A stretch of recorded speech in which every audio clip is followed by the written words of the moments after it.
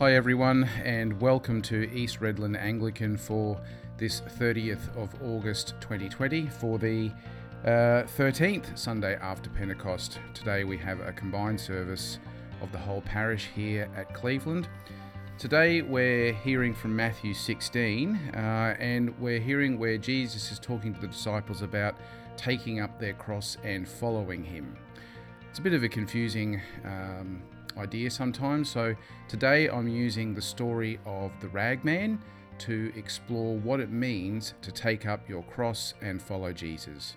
So as I've said over the last few weeks, go and grab yourself a cup of coffee, come back, sit down and enjoy the sermon, and I'll see you on the other side of it. Talk to you then. In the name of the Father, the Son and the Holy Spirit, Amen. Would you please be seated?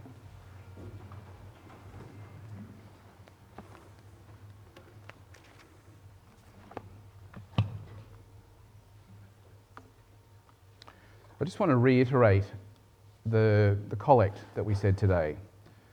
O God, whose Son has shown the way of the cross to be the way of life, transform and renew our minds that we may not be conformed to this world, but may offer ourselves wholly to you as a living sacrifice through Jesus Christ our Saviour. They're important words as we come together to contemplate what it means to take up your cross and follow Jesus. So imagine the sound of Jesus' words to his disciples. If you want to be my disciples, you will need to deny your own needs. You will need to deny all that is familiar. You will need to pick up your cross and follow me. But what does any of that mean in a world that's no longer familiar with the cross and indeed comfortable with following anyone at the expense of our own personal sense of liberty?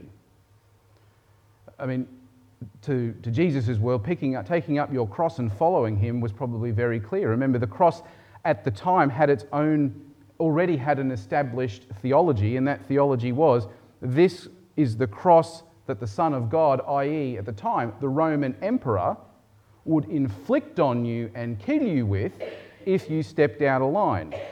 So that was already an established theology that was going on within the ancient world. And here's Jesus saying to his disciples, you need to take up your cross and follow me. So what does it mean? I mean, I know there's a guy who, you might have seen, he walks around Cleveland carrying a cross. Yeah, that may be what it means for him to literally take up his cross or take up a cross and follow Jesus in that way.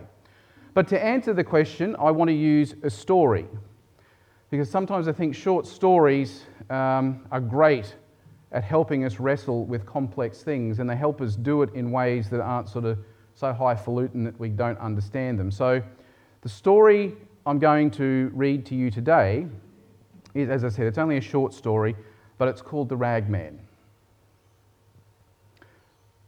Early before dawn one Friday morning, I noticed a man, handsome and strong, walking down the alleys of our city. He was pulling a cart filled with clothes, bright and new, calling in a clear voice, "Rags, rags, new rags for old. I'll take your tired rags." This truly was a wonder. The man stood 6'4", arms like tree trunks, hard and muscular, and his eyes flashed intelligence. Could he find no better job than this, a ragman in the inner city? So I followed him. My curiosity drove me, and I wasn't disappointed. Soon the ragman saw a young woman sitting on her back doorstep. She was sobbing into a handkerchief, sighing and shedding 1,000 tears. Her shoulders shook. Her heart was breaking. The ragman stopped his cart. Quietly he walked to the woman, stepping around the tin cans, dead toys and rubbish. "Give me your rag," he said so gently, "and I'll give you another." He slipped the handkerchief from her eyes. She looked up and he laid across her palm a linen cloth so clean and new that it shone. She blinked from the gift to the giver. Then as he began to pull the cart again, the ragman did a strange thing. He put her stained handkerchief to his own face, and then he began to weep, to sob as grievously as she had done, his shoulders shaking. Yet she was left without a tear. This is a wonder, I breathed to myself, and I followed the sobbing ragman like a child who cannot turn away from mystery. Rags, rags, new rags for old. In a little while, as the evening drew in, the ragman came upon a girl whose head was wrapped in a bandage, whose eyes were empty. Blood-soaked was her bandage. A single line of blood ran down her cheek. Now the ragman looked upon the child with pity, and he drew a lovely yellow bonnet from his cart. "Give me your rags," he said, tracing his own line on her cheek, "and I'll give you mine." The child could only gaze at him while he loosened the bandage, removed it, and tied it on his own head. The bonnet he set on hers, and I gasped at what I saw.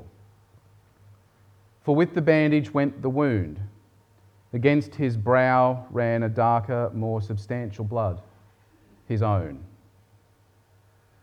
"Rags, rags, I take old rags," cried the sobbing, bleeding, strong and intelligent ragman. The ragman seemed more and more now to hurry.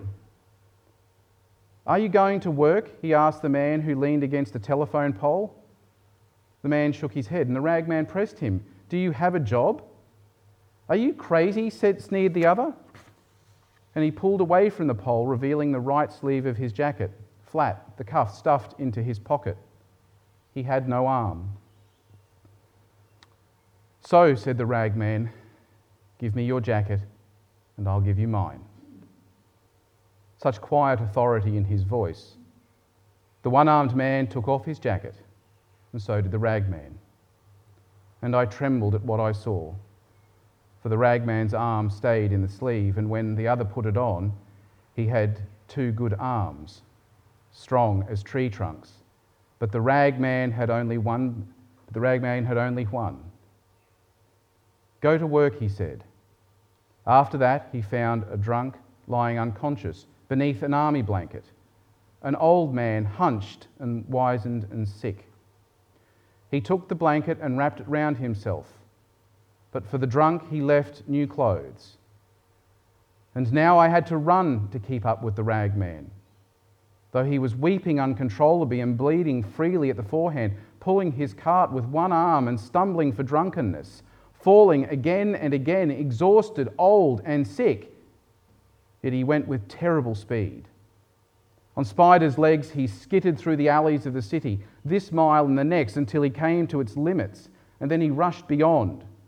I wept to see the change in this man. I hurt to see his sorrow, and yet I needed to see where he was going in such haste. Perhaps even to discover what drove him so. The little old rag man finally came to a landfill. He came to the garbage pits. And then I wanted to help him in what he did, but I hung back, hiding. He climbed a hill, and with tormented labour he cleared a little space on that hill, and then he sighed. He lay down. He pillowed his head on a handkerchief and a jacket. He covered his bones with an army jacket, and then he died. Oh, how I cried to witness that death. I slumped in a junked car and wailed and mourned as one who has no hope, because I had come to love the ragman. I sobbed myself to sleep. I didn't know, how could I know, that I slept through Friday night and Saturday and its night too. But then on Sunday I was awakened by a violent light, pure, hard, demanding light, slammed against my sleeping face, and I blinked and I looked and I saw the last and first wonder of all. there was the rag man, folding the blanket most carefully, the scar on his forehead but alive. And beside that, so healthy. There was no sign of sorrow or of age, and of all the rags he had shined for cleanliness. Well, I lowered my head, and trembling for all I had seen, I myself got out of the junked car and walked to the rag man. I told him my name was Shame, for I was a sorry figure next to him. And then I stripped myself of everything, and I said to him with a yearning voice, "Dress me, make me new again." And he dressed me. He put new rags on me, and I am a wonder beside him. The rag man, the Christ. So what does it mean to take up one's cross and follow our Lord? To answer that, I think it's worthwhile considering one of the most profound comments I've ever heard with respect to our Christian lives, that the biggest problem the church faces is its dealing with the overabundance of God. Now that might seem confusing, but it's a comment which speaks of extraordinary self-giving and self-emptying, things we see so poignantly expressed in that short story. And yet this is no less what we are charged with as part of our journeys as a Christian people. Taking up our cross means following in the footsteps of the rag man. Because, and even though Peter gets all of this mucked up in today's gospel, I think deep down he knows that to turn back from following the rag man would be to turn away from the words of eternal life and the overabundance of God. This is a fundamental truth of our faith, and while Christian truths may not be popular in our postmodern world, they are no less, in my opinion, truth. And they are truths which allow us to share the overabundance of God with the world around us. And in doing so, we gain for us and it the treasures of eternal life. In the name of the Father, the Son, and the Holy Spirit. Amen. That brings our podcast to an end for this week. If there's anything more you'd like to know about the parish, you can always check us out at our website, which is www.eastredlandanglican.com.au. You'll be able to find lots of links there to our Facebook page, to our Vimeo and YouTube channels, and to our Apple Podcast channel. You'll be able to go through the website there and find out any other information you want to know about our service times or baptisms and confirmations and things like that. So check us out there, have a look, and if there's anything you need, please don't hesitate to send us an email or give us a call, and we look forward to seeing you again next week. God bless.